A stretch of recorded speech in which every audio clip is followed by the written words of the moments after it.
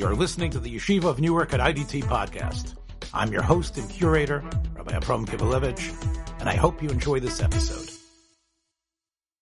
This is On Principle, Challenges in Jewish Education. I'm Avram Kivelevitz, and I have the great honor to be here today with Professor Rabbi Chaim Saiman, professor of law. Actually, he holds the chair in Jewish law at Villanova University, which is a Catholic school, and this is the law school of Villanova University where he teaches. He is quite an accomplished scholar in insurance law and private law, but as our discussion and our program is about Jewish studies, he also teaches specifically Jewish law there as well. And I'm not sure if this is called a recent publication. Within the last 2 years, he published what I consider a very unique, personal, and many people agree is a very important book of scholarship entitled Halacha, the Rabbinic Idea of Law, which was published at Princeton University Press. Professor Saiman has served as the Gruss Visiting Professor of Talmudic Law at both Harvard Law School and the University of Pennsylvania Law School. He sits quite effectively as a rabbinical court judge, a dayan, with the Beth Din or Beis Din of America, which happens to be where, although I had heard of his reputation, it's where we first personally met. And Chaim, Professor Saiman, thank you so much for being with us and this program. You are actually the first guest that we've had that is a teacher of what we would call higher education, meaning in a college level. You're also teaching actually beyond that, and it's the graduate school level. And beyond that, you are the first teacher that we've interviewed here that actually teaches a Jewish studies to anyone who elects to take your course. And that would be, of course, it's open to anyone who's in the university. That would be Jew, non-Jew, man, woman, and anyone. So in that case, this is you're a very important guest for us because this is an area we have not yet dealt with. So thanks for being here. Sure. Thank you so much. Thank you for that warm introduction. It was great meeting you on the Beis Din, and it's great being here.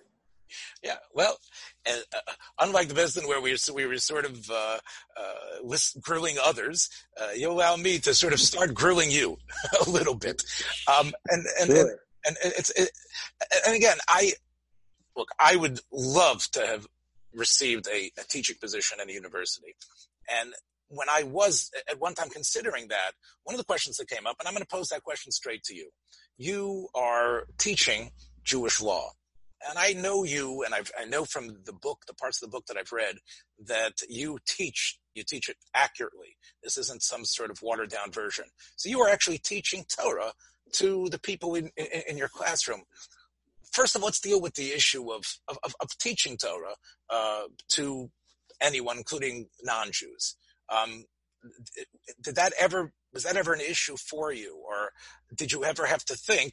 I guess the second question is that there might be parts of this Torah that perhaps wouldn't work so well, and that you'd have to censor or not be accurate when you're giving them over to a non-Jewish audience.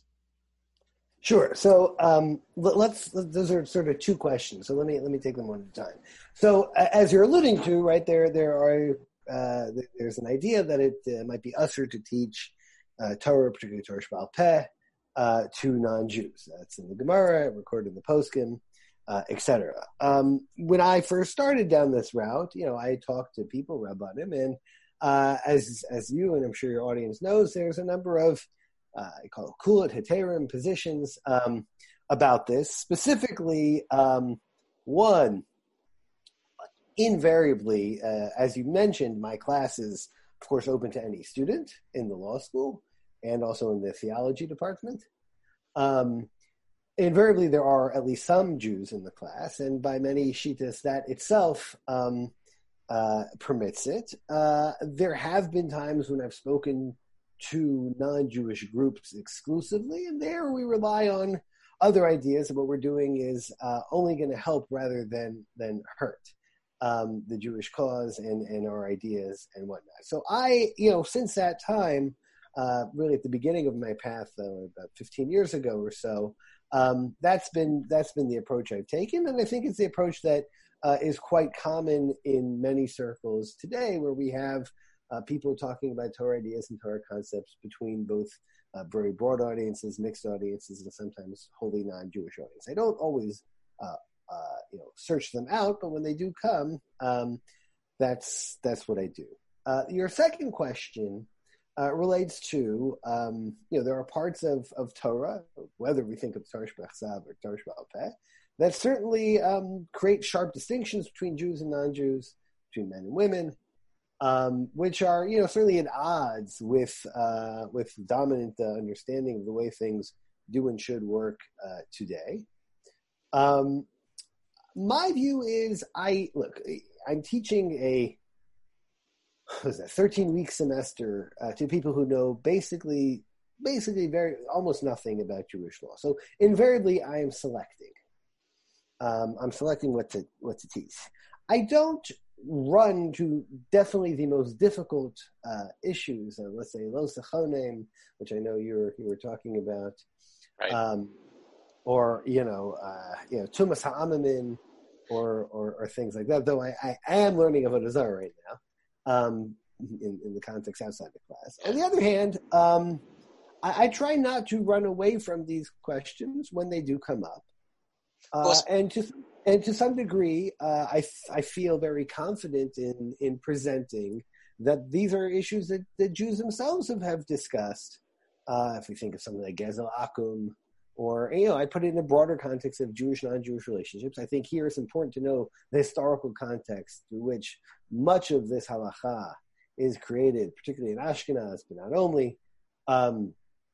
In the relationship between Jews and non-Jews. And of course, there have been Shitos and Poskim from the days of the Rishonim Ad Vad Bechlal that have softened a lot of these things depending on time, place, and context. Yes. So when I do engage in these questions, I do talk about these things. So in other words, you do walk the line between honesty and giving the sources the way they are, and you're careful, of course, because clearly, as you said, even if you were going to quote the Shita, would say of the Rambam, the Gezel Akum is Minat Torah, but then you have, of course, the Shita of Rashi and the Ran, Sanhedrin, and others who say that it's not, and or the Raiva that it says it's a din in Chil Hashem only. So you definitely have, I'm sure, a little bit of a struggle to make sure that Jewish law is presented in a way that it's very much appreciated by your non-Jewish students. They don't consider us, racist or obscurantist or something that aren't in right. The one thing I'd say is, that's a question. Even the question you asked, it's important to remember who my students are. The question you ask, you come from a place where, these halachos exist, right? You know that they're in tension with certain understandings, and then how do we resolve them, right? I would say that's a question that a knowledgeable and maybe even a committed person will ask. A person that knows nothing about Jewish law, why would they even think that that's where you're going to start? Right. Right. So I'm saying, I think so what I try to do in my course, and it's reflected in the book that you referenced, which in some ways comes out of teaching the class, is that here I am, in front of basically people who know almost nothing about Torah some of them, they're Jews and Christians, they know the Bible sometimes, particularly Christians. They may have some sense of, the life cycle, they know there's such a thing as kosher, Shabbat, etc. But in any kind of internal sense, it's rare at Villanova. We can talk a little bit about when I taught at Harvard and at Penn, but that these students know very much. So the question there is what do I want to introduce them to? What do I want them to take away from this? It being in their essence as people, but in their essence as law students. And there, my sense has been, and I've thought about it for a long time as I started doing this, that it's more than any particular rule, whether it's in, Choshen Mishpat that tracks something we might talk about in law school, or something totally different from Hilchos Shabbos or Kibbutz Avim or Ma'aseh Korbanos for that. to me, viewing it as from the perspective of a law student in a law school, which is where I'm situated, the idea that the study of the law, what we call Talmud Torah, is a fundamental expression of religious practice, is an idea that we're all very used to growing up in and around what we'll broadly call yeshiva culture. So much so that we forget how strange it is.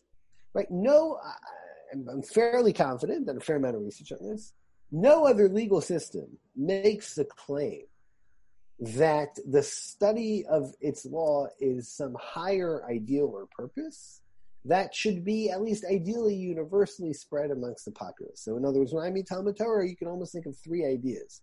You can have the idea of Torah Lishma, and of Talmud Torah Keneged Kulam, as sort of being, connected, right? The idea of Torah Lishma, Talmud Torah Keneged Kulam, and, like Elu Dvarim She'ein Lehem Shiur.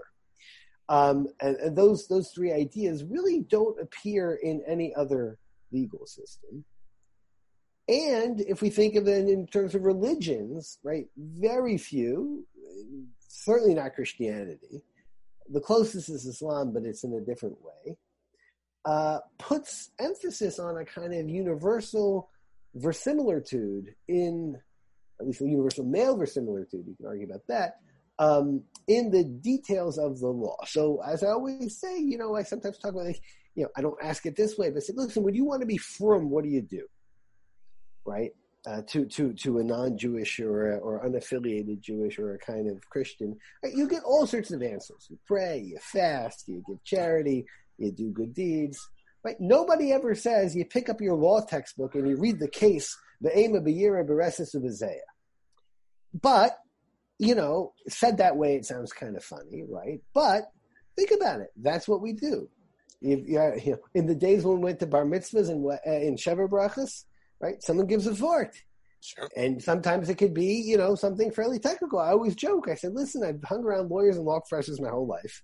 I've never been to a wedding where somebody picks up the federal bankruptcy code and says, I have a good insight here in section 232. Yeah. But if you compare it to the insurance code in section, like that, it sounds ridiculous to just say it. And yet we do this so much we don't even notice that it's unusual. And to me, I'll just like that's something that even if you don't know a whole lot of substantive Jewish law and you can't read the Gemara and you can't, right, that's at least as a law student, as a lawyer, as someone who thinks, right, that's at least an interesting question to ask. And say, okay, so what's going on here? So are your non-Jewish students, I'm sure you're an effective, you effectively give these ideas over. Are they excited by, in general? I mean, you've had them in different venues, and you said in Harvard and Penn and now in Villanova. Do you find that your non-Jewish students grasp some of this excitement? Of course, they're taking your course for credit and maybe they've heard what sort of a wonderful teacher you are, but do you find that they chop, as we say in Yiddish, of what it's about? Do you find that they are some of the better students in your class? So it's my job to listen. Do they chop at the level of someone who's been sweating over a ksos for a week and finally gets it and the simcha they have? No, they don't. I can't do that, right? I can try to give them like what I call a simulacrum, a taste, a sort of like of what a yeshiva type experience is, and of sort of, again, taking back to them being law students, what does it mean to look through not just the legal world, but the religious world and the social world through legal lenses? Because I think that's a lot of what the Gemara does. It is that it takes things that Ba'alma, right, are not necessarily processed as law, and I write about this in my book quite a bit, and it feeds them through a sort of legal paradigm. Now, that's something that a good teacher ought to be able to get law students to think about, because they themselves are entering a world where they're doing more of that than their friends do, or than they did before, or than their parents do. And then you could tie it to trends in American life, right? That we tend to place a lot of premium on the law in the Supreme Court, right? And the law is a sort of part of a cultural conversation. So I try to do things like that. And then we obviously do specific examples. So sometimes I try to take things that are quite similar to what we have in the secular law. And sometimes I try to take things that are quite different. And I'll give a concrete example. Hashavas Aveda is similar-ish to ideas that exist in the secular law and certainly in what I call secular political theory. Because the core question of Hashavas Aveda is, how much can A demand of B? How much of Shimon's time can Ruvain demand for his own financial benefit, i.e. to return the Aveda? And of course, the way the Gemara understands it, Hashavas Aveda is not limited to lost baseball gloves. That's a question that every society asks in one way or another. They tend not to ask it through the lens of Hashavas Aveda. O kalech l'derech zu, we also talk about kibud aveim, something that is not thought of as a law, certainly in the American context. You might think of it as a norm, as an ideal, right? But not law. And then we talk about what does it mean to legislate it as law. We look through the Sugya and Kedushin, and we look at some of the stories, right? You also try to pick things that can be accessed in translation. So I translate, and they get the stories, and they're a little weird. And then what would it mean to try to create some sort of code or some sort of set of rules from this? And why the story's funny? And why they're so extreme? And really, he cried. He was happy that he was an orphan. Does that really make sense? What's going on there? And we look a little bit how that traces down through the poskim. And then I do compare it to some American law. There are some American laws about parents. They have to do with money. About if you have a lot of money and your parents are impecunious and are on the state Medicaid rolls in the nursing home, can the state come after you for it, right? So that's, we talk about those kinds of questions. What the law talks about, what the halacha talks about, what it doesn't talk about, what's on the table, what's off the table, what comes into sharper relief when you view things through a legal lens, and what sorts of things kind of fall to the wayside when you view things through a legal lens. What's the role of Agadita? They might not have a thick understanding of halacha and agada, but you can give somebody in the Kibbud Aveim, both the Kibbud Aveim and the Hashavas Aveda Sugya for this, and they can see that there's like different types of discussions. And again, in law school, we have lots of legal discussions. We don't really have a parallel to Agadita. What's that doing? How's that filling it in? So those are the types of issues I tend to focus on, to introduce them to, if they know anything, they know that Jews, and particularly Orthodox Jews, have lots of rules and are very, intense about it. That's what the Jews know. The Christians tend to have a sense from their reading of the Gospels and some of the Christian texts, also that Jews are very obsessed with law, but in more negative connotations. Yes, like the Pharisees, yes, they see us. The Pharisees, sure, of course. So I kind of start from there, and then we try to go in certain places. And of course, a little bit depends on what's going on in the world. I do different sugyas based on what hits me, what I see going on in the world, what I think will have an interesting hook. I tend not to be too, off the headlines, but maybe, at least the types of things that resonate. Well, it was obviously Villanova is very lucky to have you. I know you've been there for about 15 years, as you said.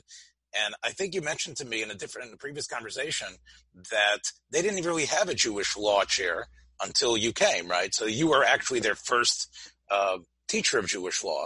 And, it might have been, I guess, the bone to throw to you. I'm sure they're happy about it. But, of course, you also teach contract law, correct, which yes. and insurance law. And I'm just guessing that you probably have more students in those other classes than you do have in your Jewish law course, right? That's absolutely true. So yeah. every spring I teach 70 or 80 students contracts. I teach about 30, 35 students insurance law. And then the Jewish law class is a seminar. It's, capped at 12. So it's, That's great. And it's a very different type of experience. Of course, I always say that's about the perfect size for a shiur. 12 right. students is the perfect size, not too small and not too big. But you haven't. So nobody has to take the class. Now, in terms of the law school, just to I was hired. And it was clear that I think Villanova is a Catholic school, as you mentioned. Certainly at that time, there was a sense that a Catholic school should be interested in law and religion across a number of dimensions. And I was hired in that capacity. Of course, as you know, it's not irrelevant that I teach what we'll call secular law topics. I don't think I would have been hired if I couldn't. And then a few years ago, I think in recognition of my work, they thank God they gave me a chair, which represents an institutional commitment to the topic, and to say that, listen, maybe not every school, but if you look at the length and breadth of the American Legal Academy, it probably makes sense that there should be a couple people with some expertise in Jewish law who, I would say, we might call who are switch hitters, right? Expertise in Jewish law, but also can speak the language of the law school vernacular and usefully translate between those two. Well, you're not going to get any criticism from me, Professor, because obviously what crops up, maybe not in Villanova, but of course we have some of the most ridiculous classes in the world cropping up in academia. I'm happy that there is it's ensconced in a respectful manner. So I guess what I'm hearing from you is that you work hard to make sure it's effective. Your non-Jewish students, you believe, do get a sense of the glory and the interesting aspect of who we are. Let's talk about your Jewish students. Let's talk about the students that you have. And you mentioned before that you taught in Penn, or I mentioned at Penn and in Harvard. Talk about how your Jewish students take being in this environment where they are studying things. For example, I'm sure if they're doing Hashavas Aved, it's something they probably did in sixth grade when they did Elam Mitzias. Yet now they're studying it not only from you but they're also studying it as part of a group, that meshes together. Sure. So I'll just modify one word. I think for these purposes, the relevant distinction is not Jewish, non-Jewish, but Orthodox Jewish students versus other, because a lot of the students I have at Villanova who are Jewish are culturally Jewish to one degree or another, but in terms of they tend to know more. Some of them have heard of the word Mishnah, although many of them haven't. Very few have heard of the word Gemara. By the time you say something like Rishonim, they have no idea, or Shulchan Aruch, they have no idea what you're talking about. So in terms of their baseline knowledge, there's a fair amount of consistency there. As you mentioned, when I taught at Harvard and at Penn, it was a very different dynamic because you had general law students, both Jewish and not. And then you had some students, some culturally Jewish students with more knowledge. But then you did have in both places yeshiva, either day school, modern Orthodox day school educated yeshiva students, and a number of what we'll call Haredi yeshiva students for whom being at a law school is really their first time out of the frum bubble, if you will. And those students are, of course, quite different. I would say as a teacher, it's a challenge to in one class teach somebody who's not Jewish, who's never heard of the word Mishnah, and somebody who has been in yeshiva in Lakewood for 10 years. When I taught at Harvard, I actually divided the course into those basically with a rabbinic Hebrew prerequisite and those without.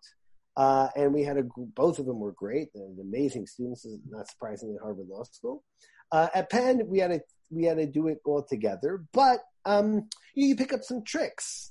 So you make the yeshiva bacher explain what Tosfot is saying to the person who doesn't know what Tosfot is. And they have a hard time because they immediately want to use their fingers and their thumbs and their Yiddish. And I can't do any of that. Now, I actually find this a valuable exercise. And this maybe, points to some deeper issues. And I'll tell you my hashkafa, and, your listeners will decide whether it's apicorsis or not. But I think that when you really understand something, you can explain it, right, to somebody who doesn't know anything about it. And I would go more than that. I would say to really understand, I'll tell you what I think is the problem with some Torah education.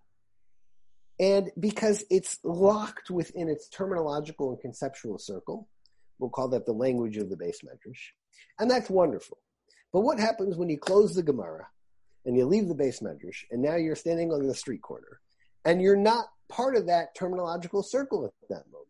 So then what can you take with you that actually impacts the Gavra as you are outside of the circle of concepts and texts that you speak in the Beis Medrash. One of the things I believe, and has been motivating my writing on Jewish law for a long time, and my thinking about it for longer, is to say, if we do this right, we ought to be able to explain it in a way that that speaks to us as people, and that speaks to us maybe as a society, even if we're outside the Beis Medrash. So because I raised the example a second ago, I'll come back to it, Hashavas Aveda. So I think there's an avla that happens with Hashavas Aveda. I mean, there's a very good thing, right? As you said, we teach it it's often taught to young children as one of their first exposures to Mishnah and then Gemara. And there's great reasons to do that. But when you do that, invariably the Rebbe, smartly, given who he's talking to, is going to say that what do you lose? You lose a ball, you lose a glove, you lose an iPhone, you lose things that, kids have, and then, it's like a nice mitzvah, right? But it I think stays at the realm of cute. But then if you think about it, I think in a more sophisticated way, say, listen, this is actually a fascinating question because it's asking one of the core questions of what we might call legal theory or political philosophy, depending on which way we come to it, which is, what are A's responsibilities to be in the society? To what degree can A demand the time, the effort, the money of B to aid A's financial needs? And correlatively, when does B get to say, in the language of the Gemara, Shelo Kodem? Now, when you say it like that, you're like, oh, this isn't about baseball gloves. I mean, it might also be about baseball gloves, right? And especially because the Brisa that quoted in the Gemara expands it, right, to anything that has that is a chasar and kiss, right? The Shabbos Aveda, right, includes the rivers that the flood is coming. Do I have to help you wall off your land? Right? If you're lost in the way, do I have to allow you to trespass over my land? So now all of a sudden we are implicating a whole bunch of questions that, by the way, law school is about and our political discourse is about. And I would say that a way to teach it, we can leave the law school for a second, although, I think they're connected. That the way to teach it is to say that, no, the sugya of Hashavas Aveda engages in those questions, engages in property rights and their centrality, engages in my ability to disclaim responsibility for others versus my obligation towards others. And that, you don't need to be a Graisa maven to understand immediately how that implicates thousands of decisions we make in our individual lives and our collective lives. How does the Gemara balance? How do Chazal and the Rishon and the Post can balance that question about when, right? Because otherwise what? I have to run around all day looking for people in trouble to help them out. Can't be. Right? How do we, so I think framed that way, this becomes supremely important. And I would add, now it's Ole al Shulchan HaTzibur, so to speak. In other words, now it's part of what we'd call the public discourse, whether you know how to read the Ksos or not. It's, of course, in the job of those who do to say, what does our tradition say to these questions?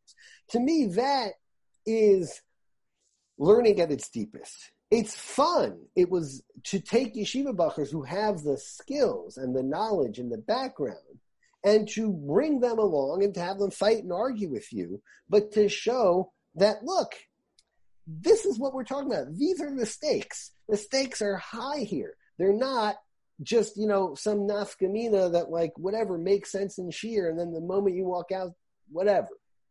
So it sounds like throughout in all the stations that you've been, it sounds, I would assume, based on the way you're saying and the passion with which you're conveying it, that the yeshiva bochrim, or whoever it was that were in those courses, in these classes, probably came out learning it in ways they had never learned it before.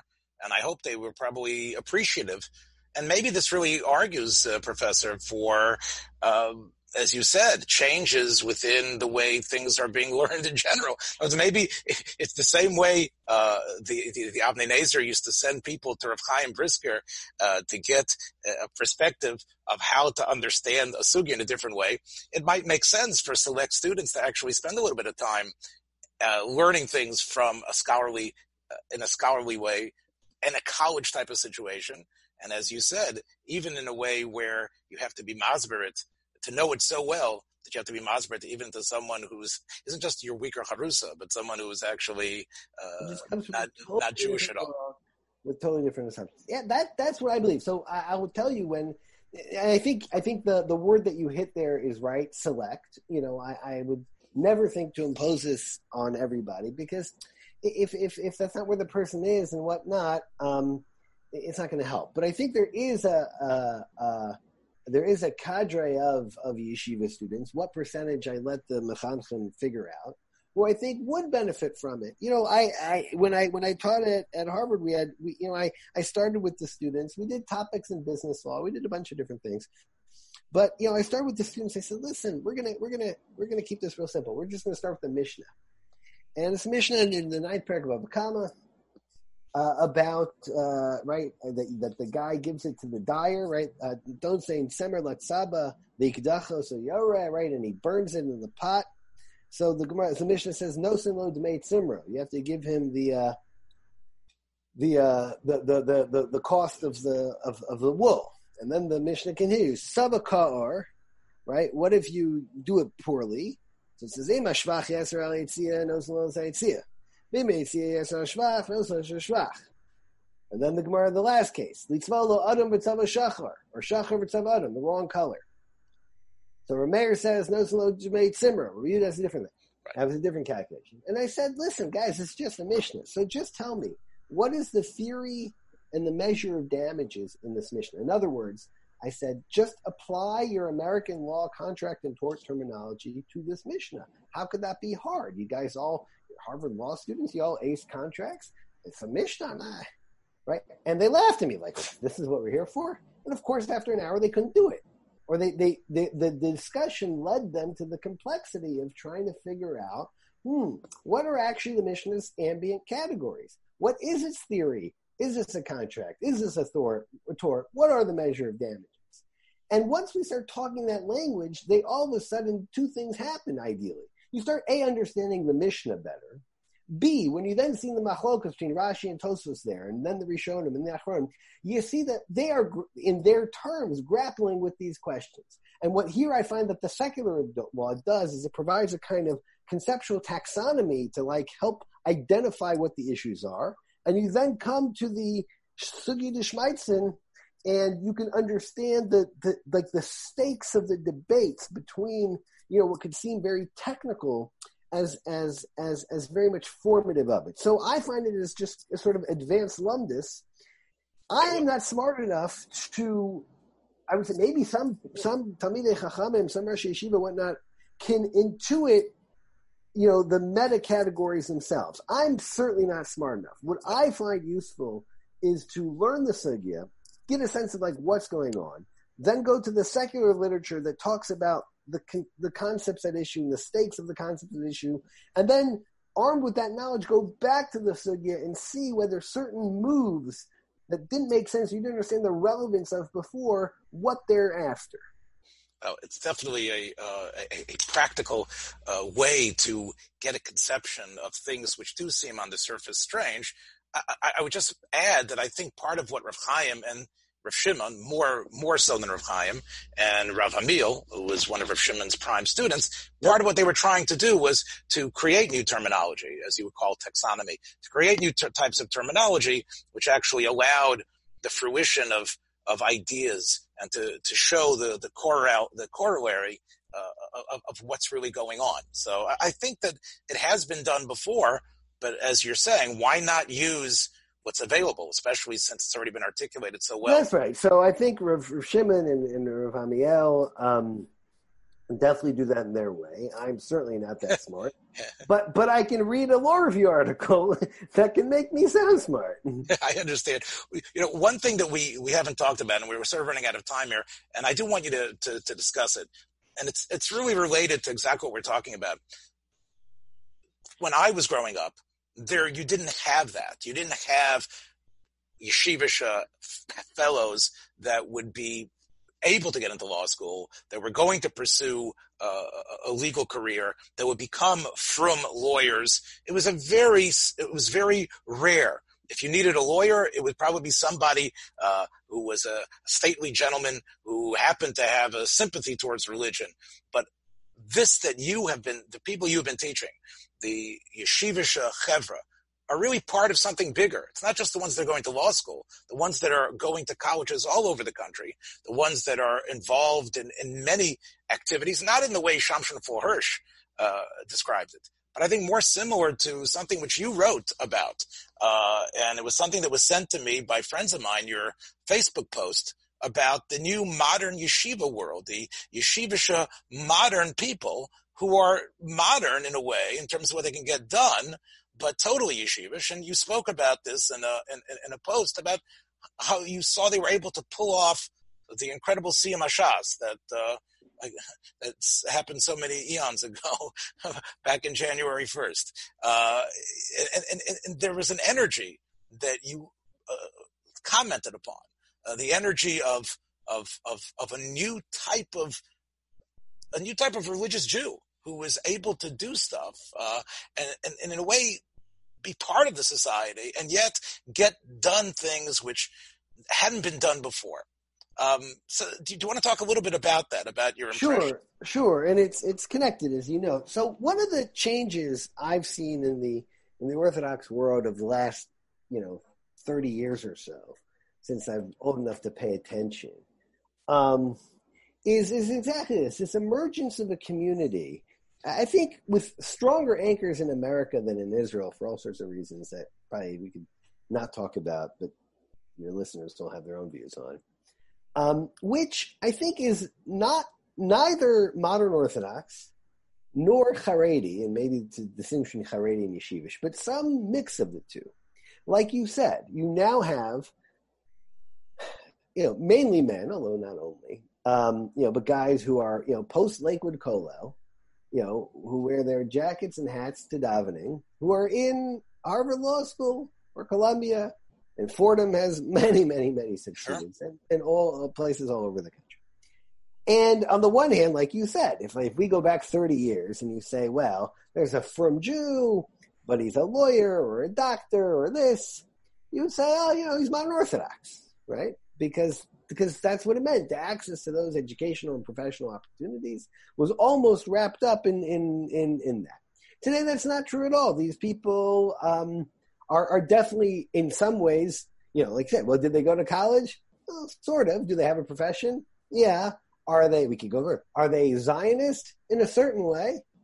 So then how are they not modern Orthodox? Well, that just tells you that your categories aren't very good. So there has been this emergence of what I would call the Aguda Balabus, the black hat lawyer, the black hat doctor, and not only those professions, of course, who on the one hand, I think defied their Rebbeim's expectations. And this is what I wrote about in the context of Daf Yomi, that the Rebbeim, and I'm being a little cartoonish in my description, but the Rosh Yeshivas would say, listen, if you leave the yeshiva, you're never going to learn again. You're not going to be firm. You're going to be an Eisvayr. You're going to assimilate into either, at best modern Orthodoxy and at worst, just Americanism. That clearly is not what's going on. They said they'd stop learning. And I said, well, I doubt many of these people learn Be'iyun, with the Ksais and the Reb Chaims the way they did, or at least should have in yeshiva. But, the Daf Yomi is really the province of this sort of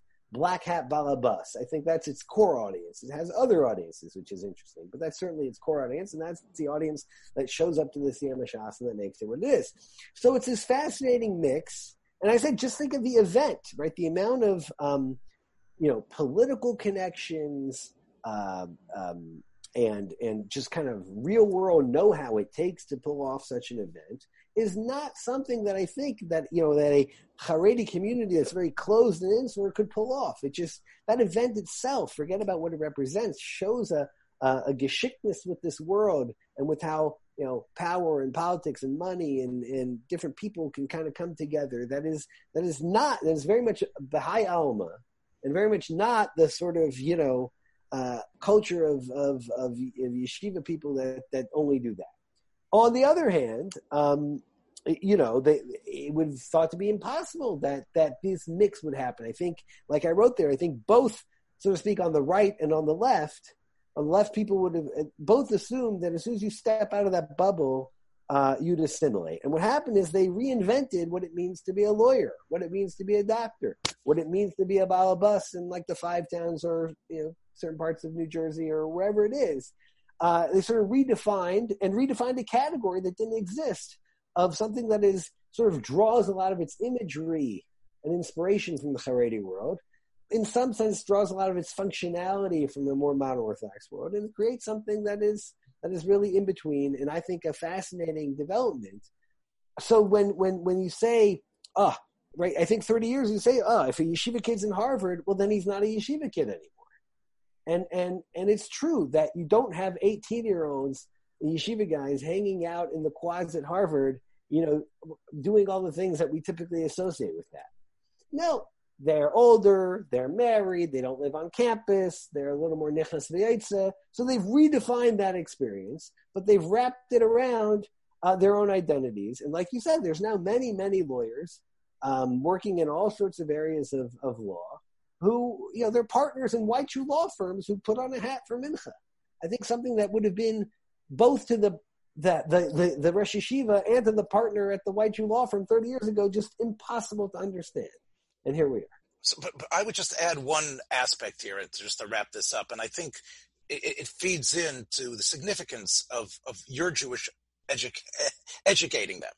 Because I think that the same type of vibrancy and energy and creativity and gumption that got the Siyam HaShas done is also the type of thing to get many things done, not only as good functioning balabatim and contributors, but things that will help the Jewish community in the future in a way that doesn't seem like a bunch of saber rattling like some of the recent events. I don't want to go into that, but we don't have enough time for that. But I think people who have a measure and a sense of the society, who aren't embarrassed about who they are, who also have a very heady respect for how that society works, for its laws, and can actually contribute in a way where they're not marginal, where they're part of it, where they're insulated in because of their own ideals, but are able to be effective. What I'm going to say is I actually, as I told you last night, I'm not a big fan of the whole Siyam HaShas deal, but maybe that's a sign of the type of accomplishments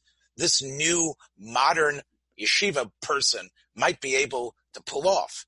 And the ones that are coming out of your classes, the ones that are coming out of med school, like Dr. Glatt and others who are now heroes, I think, on the scene, I think we finally have a type of integration which doesn't have the type of tension and watered down aspect that previous generations had. So maybe that's all a good sign of things to come. I think that's right, and I think your observation of Dr. Glatt again is a good one, because if we were to describe him, in the 1970s, right, you would assume that this is someone who is what we would call, very modern Orthodox, right? Because echef shar, and of course that's not true at all. Yeah, so I think that is, to me, certainly within Orthodoxy, one of the most American Orthodoxy, one of the most interesting developments of the kind of, we always talk about, and I say this a little bit tongue-in-cheek, but a little bit seriously, right? There's a way in which people always talk about the move to the right, certainly the modern Orthodox move to the right, but there's a certain way of the Haredi move to the left, in that, things that were once taboo and verboten, whether we talk about State of Israel, secular studies, a certain form of integrationism, are now there. But of course, they're not exactly the way they were, right? They become, I think that's the big point here, that each of these institutions and identities become transformed as they are inhabited by different types of people. And so now what it means to be a law partner is different. It doesn't mean that you have to go play golf with the guy on Shabbos. But I think 30 years ago it absolutely meant that. Mimele, it was impossible to be a Frum Yid and a partner at Sullivan Cromwell. But this is what I'm saying. So it's both the Frum society has changed, but in its changing, it is also changing the definitions of what does it mean? Who goes to Harvard Law School? Who is a partner at Sullivan Cromwell? Who is a department head at a research lab or whatnot? And those, I think, are fascinating changes, and many of them, I agree with you, for the better. So thanks for being on the vanguard, really, of what we hope is really going to... Just to be clear to your listeners, I am not part of this community. I understand, but you I know you do, but I'm an observer of it. But I just want to put the cards there. There's many reasons why I could not live in that world, but I can take stock of it and certainly around the theme of Shas, celebrate its successes. Maybe another time we'll talk about my criticisms. Yeah, well, like I said, I think as in your role of teaching and this challenge that I think you've met so magnificently, I think you're going to be able to actually usher in, along with your very excited non-Jewish friends, non-Jewish students, but those frum yeshiva type modern clever in a way that I think will be a big Kiddush Hashem to the world. So thank you again, Dr. Seyman, for giving us so generously of your time, and hopefully we. Thanks for joining us for another episode from the Yeshiva of Newark at IDT Podcast. Be sure to subscribe on your favorite podcast app so you don't miss a single episode.